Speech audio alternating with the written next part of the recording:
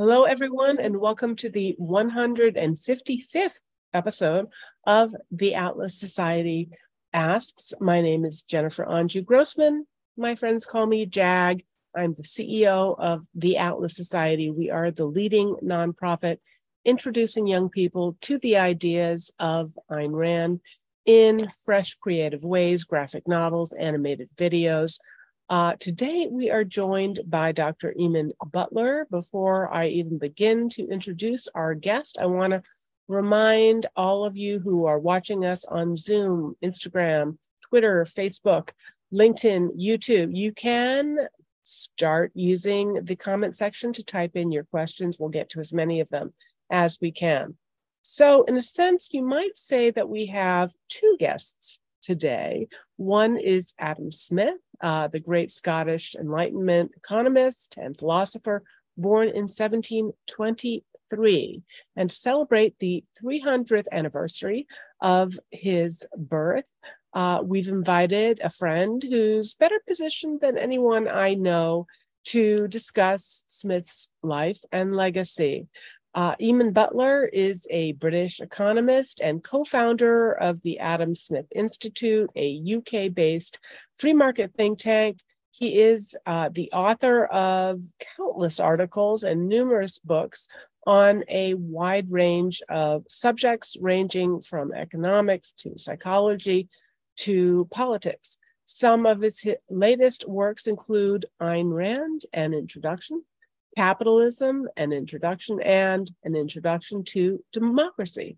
Eamonn, thanks for joining us. Oh, it's very good to be with you. Thanks. Thanks very much for having me. Yeah. So before turning to the birthday boy, I'm sure our audience would like to first start by learning a bit more about you, where you grew up, any early influences that motivated your passion for classically liberal ideas. Well, I was born in rural Shropshire in England, and my parents together ran a small filling station. So I sort of grew up knowing what it was like to run a small business and all of the problems about small business. So I suppose that was a part of my education. And then I went to the university in Scotland, and there was quite a big libertarian group, really, I think you'd call it. We read our Friedman and Hayek and Adam Smith, but we also read Ayn Rand. And that I think again was very influential. And then in the 1970s, when the economy was really going downhill at a rapid rate, I and colleagues followed a lot of other people by joining what was called the brain drain. So we went to America and found lots of interesting new ideas there. I worked on Capitol Hill for a while and taught for a while before I came back to help found the Adam Smith Institute. So I actually hadn't realized that you'd worked in the U.S. House of Representatives back in the 1970s. Any interesting stories from that experience? Well, two things spring to mind. As a very junior person, I had the dog's body job of reading the Federal Register, which is where all the new regulations are posted. And I realized that at the end of a year, I'd read 127,142 pages of regulation. And I thought, that's really a bit much, isn't it? I mean, nobody could possibly read all of that. Well, I could only skim it. I mean, nobody could read it, never mind understand it. So, why do you have all this regulation? I thought it was a very strange place. And the other thing which was very educational for me was the Farm Bill. And the Farm Bill was going through Congress, and I read it, and I pointed out that, well, most of it is about subsidizing farmers, but then bolted on at the end is a piece about legislation about food stamps. And I said, well, food stamps is a welfare program, and the Farm Bill is a farm program. What's going on? And my colleagues looked at me as if I had come from Mars. I was an idiot. And they said, well, it's quite simple. All the Republicans vote for the farm subsidies, and all of the Democrats vote for the welfare benefits, so everybody's happy. And I said, well, yes, apart from the American taxpayer, perhaps. So I thought that sort of coalition building was something that we could use to reverse things when we came to the UK. And so in the UK, I got involved in privatization and things like that. And we used the same idea of building coalitions to reduce the state rather than to build it up. All right. Well, I'm going to take a pause and remind everybody that we are taking your questions live. Dr. Butler is joining us from England, so it's a little bit later there, but let's start filling up the pantry with questions, and we'll get to them shortly. So, Eamonn, you also taught philosophy at Hillsdale College. Obviously, philosophy is very important to us at the Atlas Society. Any particular aspect or philosopher that you favored? Oh, well, I'm going to get into your bad books because really I taught the British empiricists, Locke, Berkeley, Hume, these sorts of people, people who were skeptical about reality. So I think, and that was really the tradition that I was brought up in, having gone to university in Scotland. It's almost inevitable that you end up as a Scottish empiricist. And as was Hume and as was Adam Smith and so on. So that was really the tradition, and that's what I was bringing to the department, really. So I don't think Ayn Rand would have approved, but that's what I did. Tell us about the story behind your decision to start the Adam Smith Institute and its mission, and whether that's changed over the years. Well, it has changed. We thought we'd be much more academic than we are, and we're really more of a policy group, although we do some sort of research and long-term thinking. But as I say, there were three of us, in fact, who had all joined the brain drain, gone to America. And when we were there, we saw some interesting things that we were told were impossible in the UK. I mean, for example, you had competition in telephones. And my economics professor in St Andrews University told me that was theoretically impossible. You couldn't have competition in telephones. And then similarly, we saw people like Senator Kennedy saying, oh, we should have a British-style national health service. And I thought, oh, no, that's the last thing you want. It's horrible. So we decided that, Britain was our country and we'd give it one more go. But what we would try to do is to swap ideas across the Atlantic. As it turned out, not very long after we came back, Mrs. Thatcher was elected in the UK. So we had a bit of an open goal to promote pro-freedom and free market policies here in the UK. And that's really been most of our work ever since. Well, as one think tank leader to another, I'm curious to pick your brain on what has been the biggest challenge that you've found in running a world-class think tank. Oh. It hasn't been a challenge, it's been a cakewalk. It's been very easy. I think, what you shouldn't underestimate, there were very few of us, and until recently, we remained very small. And you shouldn't underestimate what a few dedicated people with some vision can actually achieve. You can achieve an awful lot.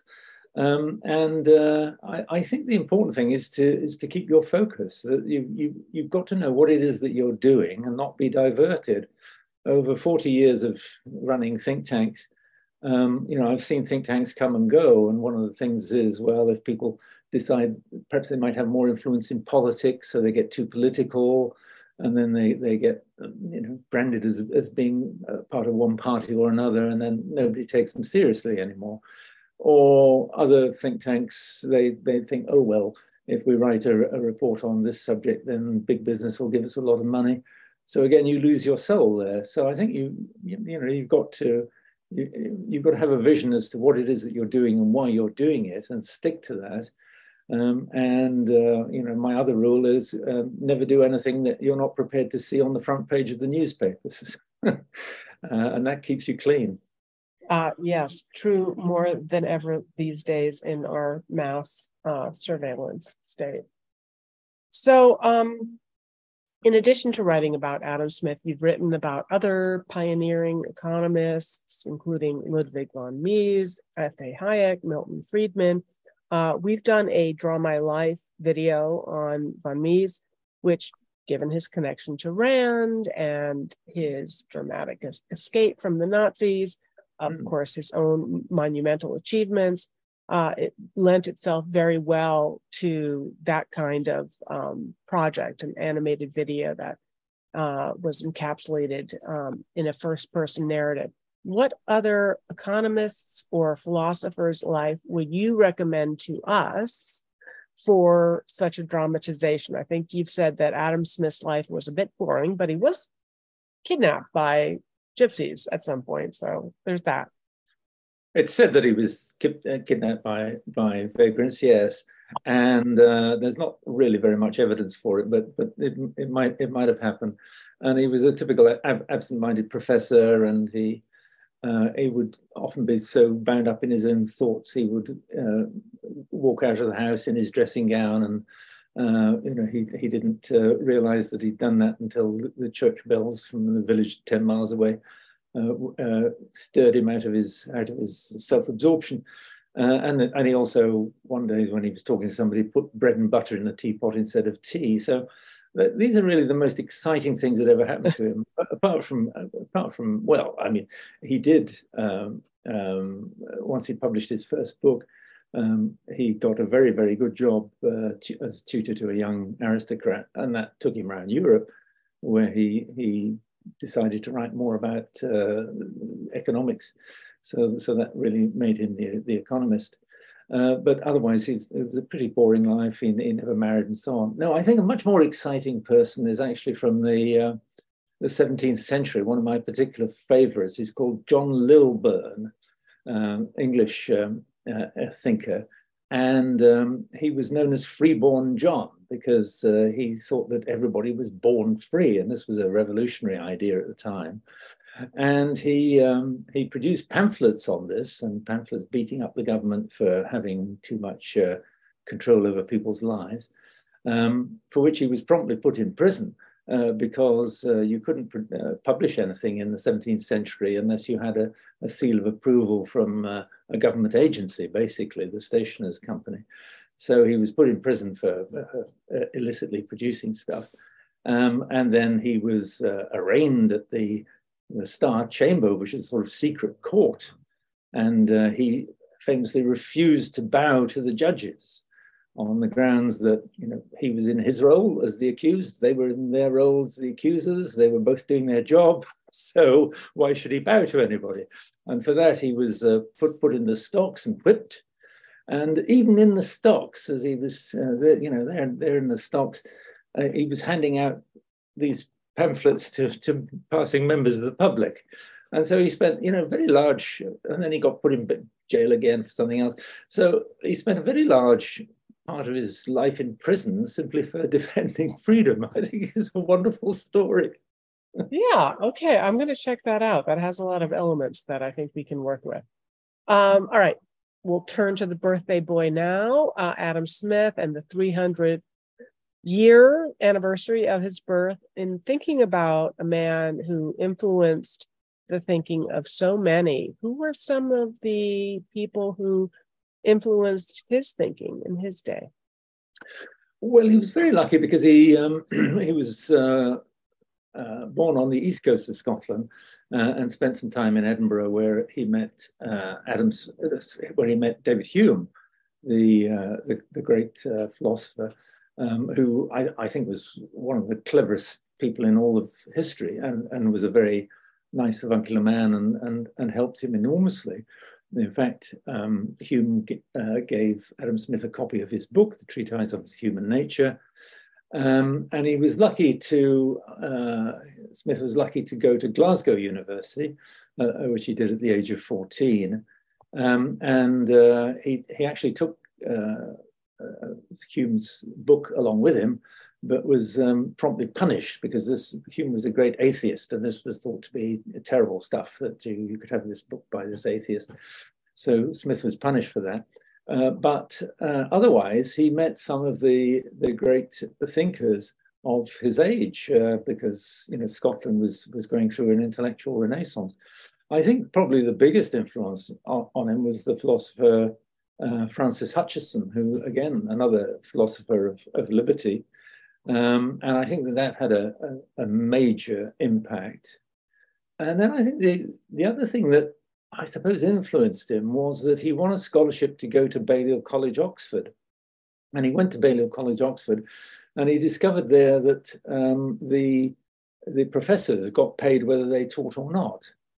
So he said famously, the greater part of the professors in Oxford have given up altogether even the pretense of teaching because they were paid whether or not. So I think that was probably quite an important influence on his life and ideas, and an early lesson in incentives, really. Interesting. I didn't know that. All right, we're going to turn to questions in a little bit. So everybody keep on typing those in. I'm not ignoring you. We're going to get to you shortly. But I am curious, Eamonn, of Adam Smith's two major works, The Wealth of Nations and Theory of Moral Sentiments. Which is your favorite and why? Well, I like the Theory of Moral Sentiments mostly because people don't understand that that's Adam Smith. They think of Adam Smith as an economist. He was actually a brilliant philosopher, a moral philosopher as well. And that's the book that made his fortune, that made him famous. It's actually very difficult to read these days because if you don't know about the debates that were going on at the time, it's difficult to get through, and it's written in this very flowery 18th century language. So I don't actually recommend anybody should read it, and I don't recommend anybody should read the Wealth of Nations either. What you should do is to read my condensed version of the Wealth of Nations, the Theory of Moral Sentiments, which is much easier and much shorter. So that would give you most of the ideas without having to wade through these 500 or 800 page books. Speaking of, what are some of the things that the Adam Smith Institute is doing to commemorate Adam Smith's 300th anniversary of his birth? Well, being British, as you'd expect, we're going to have a booze up, and we're having a big party in the House of Lords later on this month, and I'm sure a lot of the good and the great will be there. I personally have been going around the world speaking about Adam Smith in California, in Europe, so I've just come back from Taiwan and Korea. So there's a lot of that sort of thing going on. And I'm helping people at the University of Glasgow who've got a big program, intellectual program, and courses and book clubs and all sorts of things like that going on. So there's a surprising amount going on all over the planet, actually. Well, yes, indeed. We just got together in Pasadena, California, at the Reason Weekend, which had a theme of celebrating Adam Smith's birthday, even with Adam Smith cupcakes. So that was really exciting. Tell me, how controversial were Smith's works in his own day? Well, I think his moral philosophy was unpopular with churchmen because he gives a sort of evolutionary explanation of morality, that it's that we're born wanting to be good to other people, basically, what he calls sympathy. And so I don't think they liked it very much. But otherwise, I think most people, certainly most educated people of the day, thought, hey, this guy is really on the beam because his economic ideas were just breathtakingly new. He invented concepts like gross national product and things that we still use today. And his moral philosophy, again, it was just breathtakingly fresh, that nobody had thought of that before. So I don't know that he was all that controversial. I think he was fated wherever he went. It's like you asked about Adam Smith. No, it was easy for him. It was easy. He didn't have much controversy, and those that did were picking up minor points, I think, really. Oh, well, that's interesting. All right. Going to turn to some of our questions coming in, because there are quite a few. On Instagram, Haydenburg25 is asking, Dr. Butler, have you ever read Marx? Any thoughts on Marx? No, again, it's his books. You can open a page and look at it, and it's completely impenetrable. And again, I think that he's bound up in the debates of the time. I have read quite a lot of books about Marx's philosophy, and in particular his theory of history. And I think it's a load of junk that, he assumes that history has a certain course which is predictable, and that's going to end up in the great workers' nirvana. And I can't understand why this stuff is still clogging up university bookshops, because that didn't happen, right? You had 150 years and that didn't happen. What happened instead was that capitalism developed in such a way that it actually benefited the working class, indeed more than anybody else. So it was the poorest people who ended up, just fine in capitalism, and that continues to happen today. We've got increasing world trade since the Berlin Wall came down, and the various reforms in the 1990s has brought people throughout the planet into the market system, and that's been particularly good for the poorest people in the poorest countries. I mean, dollar-a-day poverty. When I was born, 4/5 of the world lived in dollar-a-day poverty. Even by 1980, it was about half. And dollar-a-day poverty hardly exists anymore. And in a few years, it's not going to exist at all. That's the market that's done that. So I think Marx's theory of history is just completely off. Our friend Candice Morena on Facebook is asking, speaking of your upbringing with your parents running a small business, what is your perspective on the UK lockdowns during COVID?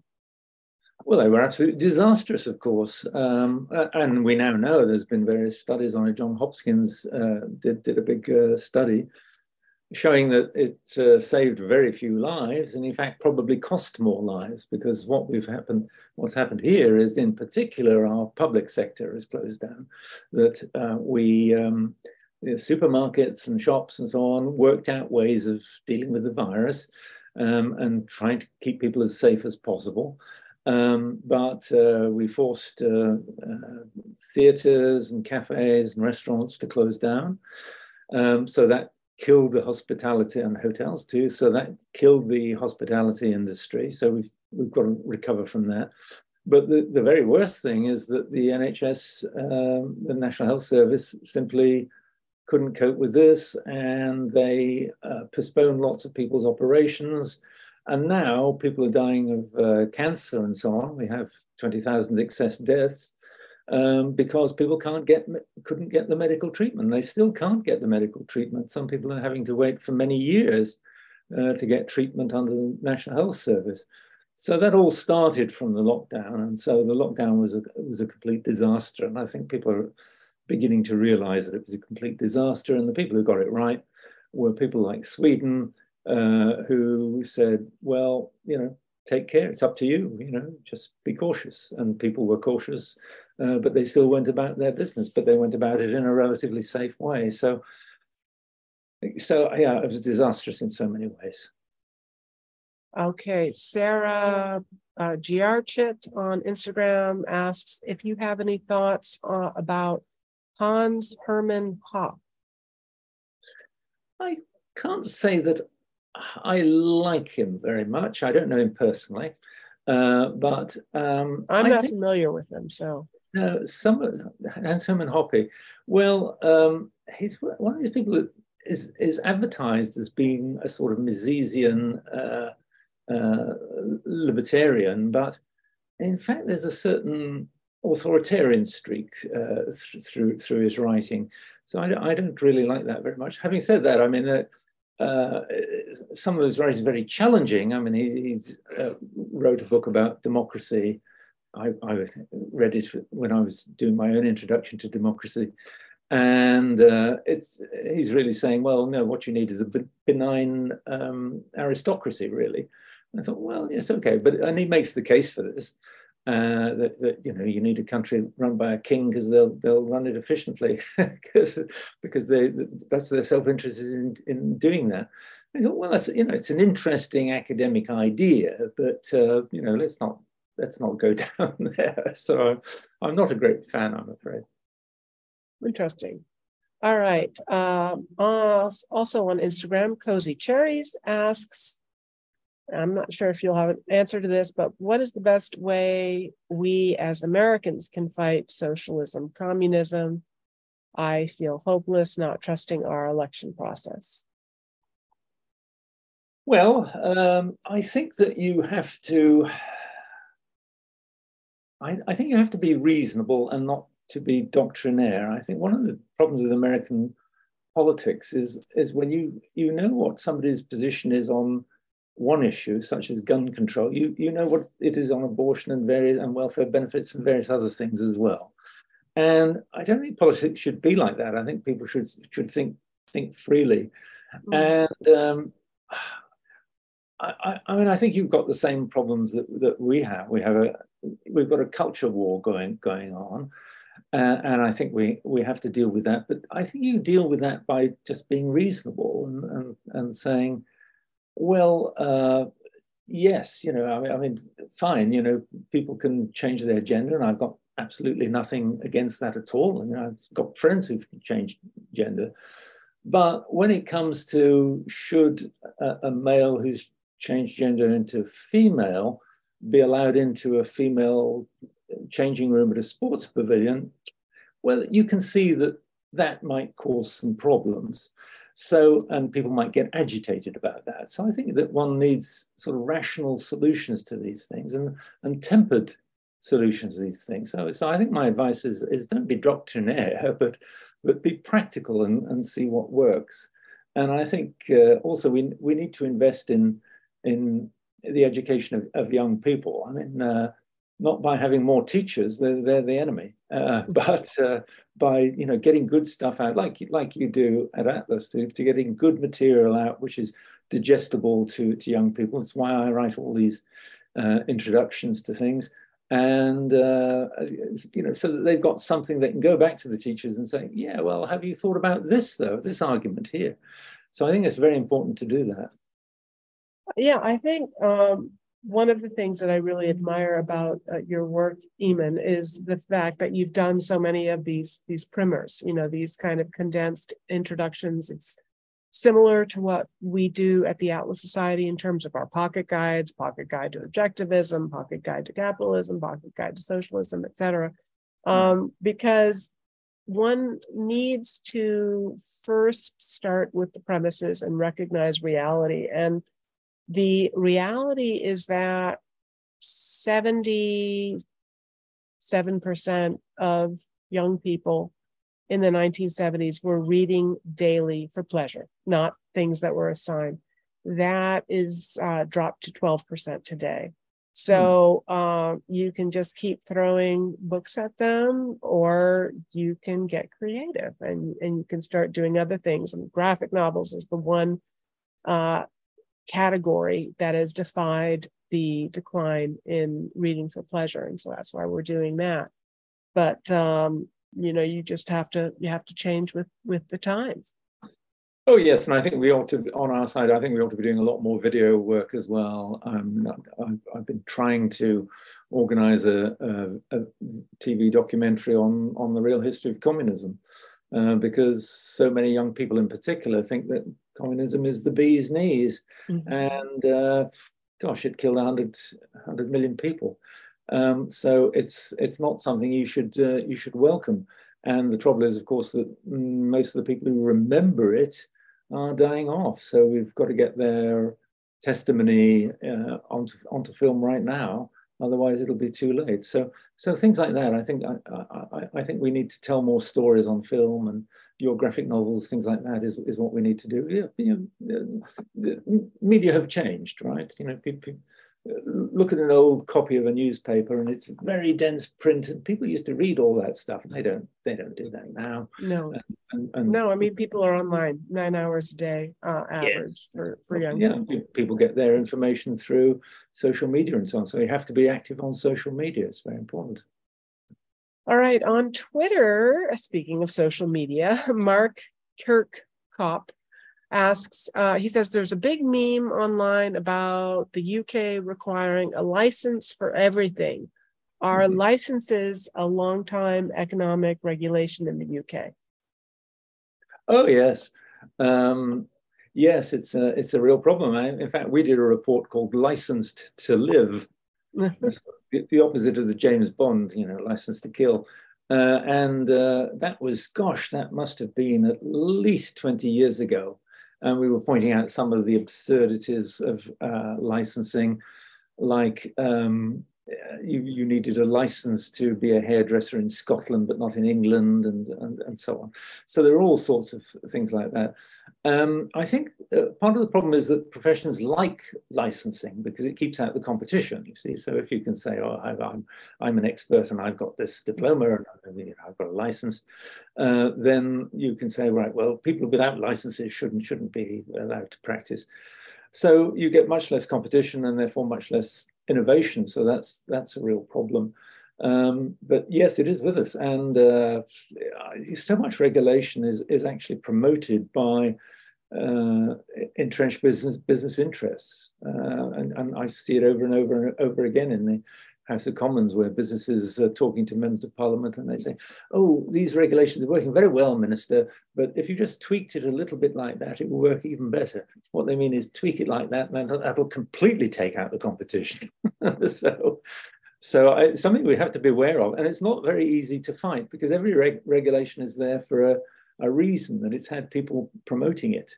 And, when you say this should be scrapped, people come out of the woodwork and say, oh, no, you can't do that. No, that'll make life unsafe and people will fall off ladders or whatever it is. And so it's a real burden to get rid of. And I think the only way to do it is basically deregulate whole swathes of things at one time.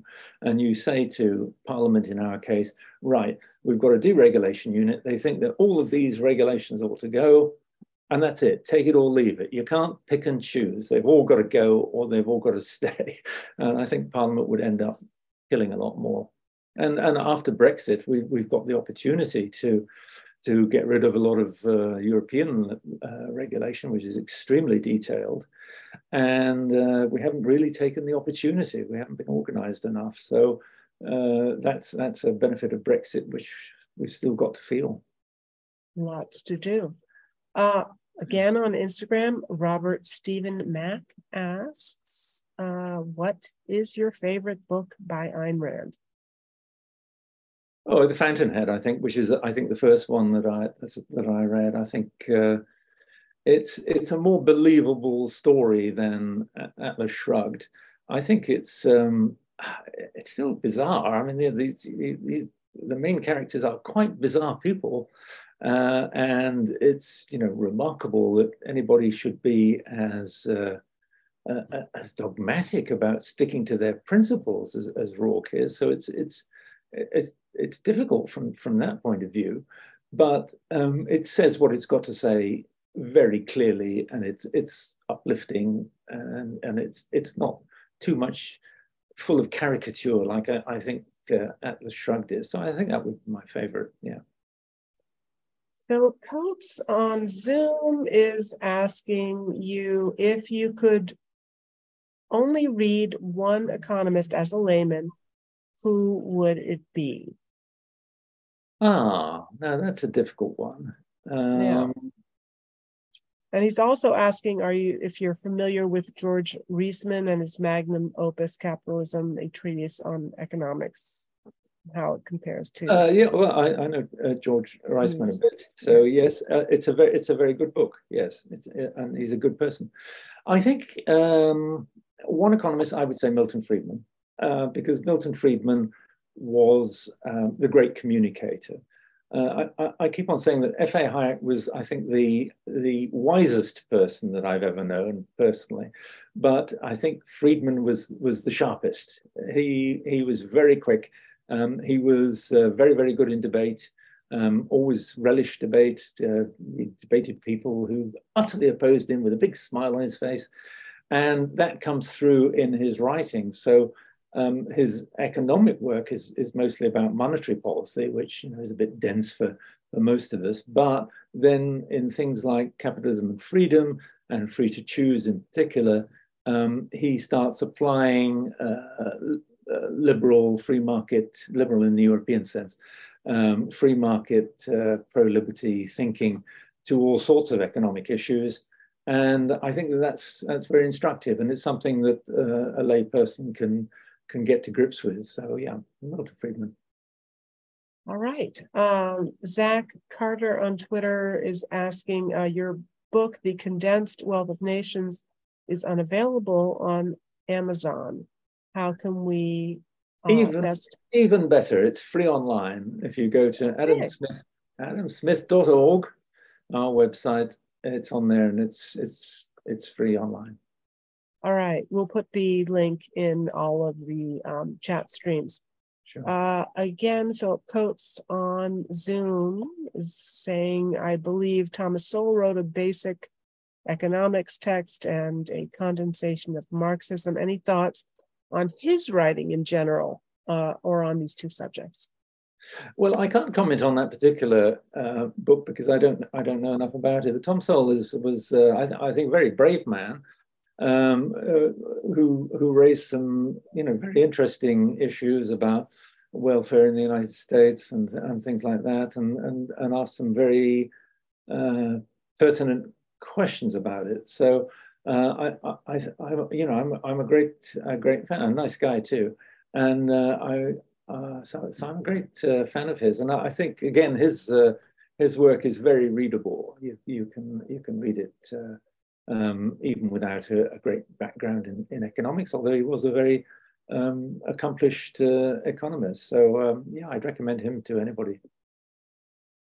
All right, on YouTube, Scott is talking about The Outlander. I guess it's a series. I'm not sure if you're familiar with it.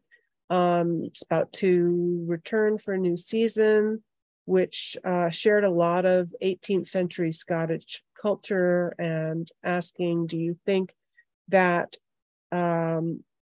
period of integration into the UK helped to inspire the Scottish Enlightenment? Oh yes, undoubtedly it did.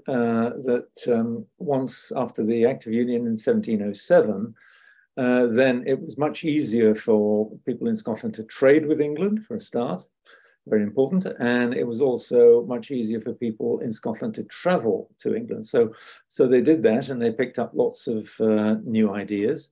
And they came back, and they thought about these new ideas and worked on them. And it was a very important part of the Scottish Enlightenment. It's a bit like, Daniel Burstein wrote a book about the cultural frontier, and was saying that you need to come up against other cultures in order to spark ideas and get out of your existing way of doing things. And I think that is very important. I mean, whenever I travel, I always pick up, innumerable ideas about, well, why don't we do things better? Why don't we do it this way rather than that way? And I think the same was true in the 18th century in Scotland. And that really culminated, I think, in 1822 when we had a visit to Scotland by George IV, showing that, yes, Scotland was now a proper nation. It was no longer a northern wild place. It was an intellectual powerhouse. So and it produced Smith and Hume and lots of other great intellectuals who influenced the English intellectuals like Joshua Reynolds and Samuel Johnson and people like that. It was a great, intellectually, a great time to be alive. All right, I'm going to turn back to some of my questions, but I want to grab this one from Ann M. on YouTube. What is a story of Adam Smith's life that most people don't know? Well, there we are. Well, I think most people probably don't realize that he never married. And it's said Was that that unusual in his day? yeah, well, Joshua Reynolds didn't marry either, I don't think, but most other people did. Yes, that's right. And I think it was perfectly normal, but he didn't. I think he was probably too much of a sort of academic somehow to do that. He lived most of his life with his mother, and when she died, it was a female cousin who looked after him. And I think probably somebody had to, because I don't know that he was great at navigating his way through Putting his life. toast in his teapot. All that kind of thing. Yes, that's right. And he fell into a tanning pit once because he wasn't looking where he was going, and so on. But so I think somebody had to look after him. So I think people don't really understand that part of his character. But at the same time, he was hugely respected by everybody that he met. When he published his theory of moral sentiments in 1759, he was basically headhunted by the stepfather of a young aristocrat, and he was given a very handsome salary, something like, I don't know, $200,000 these days, to tutor this kid. Oh, plus a lifetime pension, and another $100,000 for life.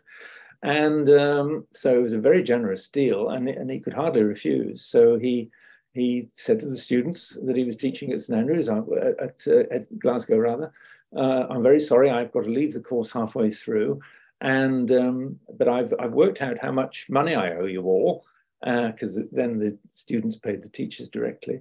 And I put these little parcels, and there's a name on it, and each person can collect their parcel. And so he's handing out these parcels of money to his students, but they snuck round the back of him and put it back in their pockets. They're just saying, "No, we've had absolutely fantastic value, even though we only did half the year. It was still worth the money." Speaking of so he went to tutor this young son of an aristocrat. Yeah, he was only 12, 14 at the time. How did that young man turn out? Oh, great! He fulfilled his ducal duties just as you would expect, and I think and he maintained a lifetime friendship with Adam Smith, which actually still runs in the family. I've met and stayed with the current Duke of Buccleuch, who is very proud of his ancestor and very proud of the connection that he has with Adam Smith through that. And he even has a copy of The Wealth of Nations, and on the flyleaf in a very scrawny hand, it says, to the Duke of Buccleuch from the author. So that was Adam Smith giving his patron the first copy of the book. Yeah, that's pretty cool. All right, turning to the United States, any examples of how Smith influenced America's founders? Well, they all read it. I've seen a copy of the first edition of The Wealth of Nations, and there's the signature Alexander Hamilton on the flyleaf. It was his personal copy. So I think they all read it. And I think that it helped them to build a liberal constitution. Again, liberal in the European sense, I'm sorry. So a constitution based on freedom and liberty. He wasn't so successful at getting them to reduce taxes on trade, which was the big theme of the Wealth of Nations, really because the fledgling United States needed the money. And so they put a lot of tariffs on trade in order to raise money to keep the state going after the Revolutionary War. So it was a while before they followed the tax advice, but in terms of the framing your constitution, I think, yes, he was very influential in that, as he was in many, many other countries. Amazing. It was a bestseller, All right. Well, despite his admiration for the American colonies, he was also an outspoken critic of the slave trade and the mistreatment of Native Americans. Is that right? Oh, yes, absolutely, definitely. Firstly, he thought, as an economist, he thought that it was bad economics that if you have to force people to work, you can't really expect them to do a very good job. You're going to get a better job out of free people who enjoy what they're doing. So he thought it was bad economics. And a lot of people have caricatured him as being, oh, well, he was only against the slave trade because it was bad economics. But that's not true. He was deeply against it morally as well. And he writes, very heartfelt terms about how the slave trade, the slaves themselves have far more nobility in them than any of the down and outs who are the traders in slave. And he was very scathing of the people who dealt in the slave trade. And again, I think that, well, among other intellectual influences, is one of the reasons why Britain was one of the first countries, along with Sweden, to stamp out the slave trade. And indeed, many Royal Navy lives were sacrificed trying to prevent that trade from going ahead. So I think it was a very, very influential book, The Wealth of Nations, where this appears, and everybody read it. All of the aristocracy read it. All of the top politicians read it, and yes, it had an effect. What are some of the more common fallacies today about Adam Smith, for example, the idea that he favored progressive taxation? No, he favored there are several of these, but he favored a tax on consumption, really, rather than income, because he thought that, yes, richer people should pay more, but you could do that through consumption because they consume more, and therefore you could have a flat tax on consumption, and you'd end up with the aristocratic, the richer people, paying more tax. So I think that's a fallacy, and I think that the idea that he was sort of so laissez-faire, he was devil take the hindmost, if you like. That he was a ruthless pro-capitalist, and therefore, if you couldn't match up, then that was the problem. So that was your problem. So I think that instead he was deeply concerned for the lot of the ordinary working people, and his view was that a free economy liberates ordinary working people. It liberates the poorest. What the problem was in his time, and the problem is in our time, is that you've got an economy which is dominated by vested interests, and they try to keep everybody else out of their business, out of their market. And therefore, what happens is that ordinary people can't get a look in, so they can't use their talents to improve their own lives and that of their family. So yes, I'm sort of motivated. One of the reasons I believe in free markets, again, is the same. That I'm interested in the plight of the working poor, and I think they're getting a very bad deal from all of the regulations and taxation that's imposed on them. Now, some Marxists say that Karl Marx got his labor theory of value partially from Adam Smith. Any truth in that?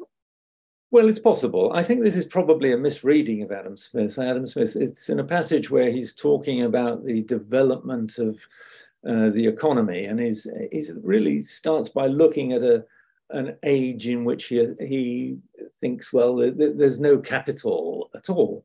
And therefore, if it takes you twice as much time to hunt a deer as to hunt a beaver, then a deer must be worth twice as much. But if you look at, and people have said, oh, well, that's a labor theory of value, and Marx picked that up. Rothbard says this. I knew Murray Rothbard, and he was a great controversialist, but that's a step too far. Marx got his ideas from all sorts of different places. If you look at all the rest of the Wealth of Nations, it's all about supply and demand. And it's all about value up here.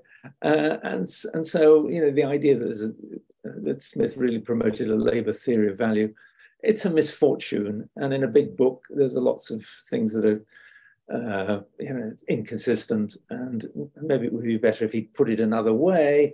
But I don't think you can actually pin that one on him. All right. Any speculation about why Smith wanted his personal papers destroyed after his death? It wasn't that uncommon at the time. And I think you must remember that Smith died a very famous man. He was known around the world. And I think he didn't want his reputation to be trashed on the basis of maybe something that he'd half finished, or, a letter to a friend where he said something indiscreet, that sort of thing. And therefore he decided that, with very few exceptions, all of his papers should be burned. It's a misfortune for us, because I'm sure that there would be interesting insights. And in particular, I always say Adam Smith wasn't an economist; he was a social psychologist. He wrote about moral theory, he wrote about economics, and he also wrote a little bit and lectured on arts and culture and the use of language. And I think that he had it in mind to produce a book on politics and another one on justice. And I think it would be fascinating to see if there were in his pictures, in his papers, some notes or thoughts on those subjects. I think they would be absolutely fascinating, but sadly, they've gone up in smoke. All right, we've got just 9 more minutes, but of course, this interview wouldn't be complete without a couple of questions about Ayn Rand. For the past 9 years or so, the Adam Smith Institute has organized an annual Ayn Rand lecture in London, which I had the privilege of attending back in 2016 when you and I first met. One of the Atlas Society's supporters, Dr. Michael Kaufman, has delivered the lecture, as did a recent guest on this podcast, Lars Tved. What is your vision for the lecture series? How do you pick your speakers?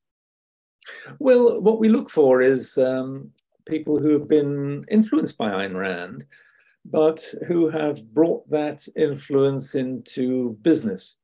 So instead of getting political thinkers and philosophers and so on, what we've been getting largely is business people who've been influenced by Rand, and basically whose values in business, if you like, have been shaped by their reading of Ayn Rand. So they understand about rational self-interest. They understand about building a reputation, and they understand about being confident in yourself. And I think that's the formula seems to work very well. So we always pack out one of these big City of London, very fancy livery halls, they're called, set up by the guilds, which we disapprove of, but set up by the guilds in the 18th century. And so we always pack the house, and I think it's a series which is going to continue. So we need more suggestions for speakers, but apart from that... Well, perhaps we can help. Yes. Yeah. So tell us about your primer, Ayn Rand, an introduction. Did you learn anything new in preparing it, or were you pretty well versed in the subject already? Well, I think with all the primers I do them partly as a measure of self-education, because so many people and so many subjects, I don't know whether it's capitalism or democracy or anything else, inequality, all the other things I've written on, I know a little bit about, but I think, well, I really would like to know more about that. And so it's partly done for my benefit rather than the readers. So I think I learned a lot about Adam Smith, because I didn't really know much about him at the time. We took him as the name of the institute because it kind of sums up what we believe in. But at the same time, I didn't really know much about man and his thought other than the Wealth of Nations. So I learned a lot about that. But that's true of every other subject I've written on. You learn a lot when you have to write about it. Well, I highly recommend them, and I like that a couple of them are on audio. I just listened a couple of times to your primer on Hyatt, so that was really enlightening. Quick question about modern day UK. Really confused by what happened with Liz Truss's short time as Prime Minister. She seemed to advocate some free market ideas, but the markets reacted very negatively to her proposal. So what was that all about? Well, I know Liz very well, and she's always been a great hero of mine. But I think she wanted to reduce taxation, and I think that's absolutely vital, and I think we should have done that. At the same time, she inherited from Boris Johnson a package of a bailout package for homeowners to help with their energy bills. And that was extremely expensive. So I think they thought that her administration thought that, well, that's already been decided. We can't do anything about that. And by the way, everybody else is doing it. Germans are doing it. Everybody else around the planet is helping out with energy bills, helping householders. So it's not very controversial. So we'll carry on. So we'll cut taxes and we'll just borrow whatever it takes to carry on. And I think the markets were a little bit jittery about that, but things were made even worse by the establishment. The Bank of England gave her almost no support at all. The Treasury bureaucrats were openly hostile. It all came to grief, unfortunately, and it's a great misfortune because if you're facing a recession, you really do have to cut taxes. We've got to grow and create new businesses, and the one thing which kills new businesses and stops people starting new businesses is the idea that, well, even if they succeed in starting a new business, they're going to get whacked by, in our case, 25% company tax, plus income tax, plus national insurance, plus all the rest. So that really stops you from developing new business, and then you can't recover. So you get in that downward spiral that we were in the 1970s, which induced me and other people to go abroad. Well, speaking of going abroad, as we were mentioning before, you've been to the US, South Korea, Portugal. What's next for you? Where are you going? How can we keep track of your work? Well, I was rather hoping to put my feet up. I might be going to France to do the summer university there. I'm not sure. I was sort of thinking about doing a meeting in South Africa. I'm not sure I'm going to do that. I'm certainly going to be in Bretton Woods, New Hampshire in the end of October. But other than those, I haven't the faintest idea. If somebody wants to invite me, I'll go. We have a standing invitation here in Malibu. So thank you, Eamonn. This has been great. I want to thank all of you for joining us today. If you enjoyed this video or any of our other materials, consider making a tax-deductible donation at atlassociety.org. And be sure to tune in next week when hotel magnate and former ambassador to the EU, Gordon Sondland, will be our guest on the Atlas Society Asks to talk about his book, The Envoy, Mastering the Art of Diplomacy with Trump and the World. So we'll see you next week. Thank you.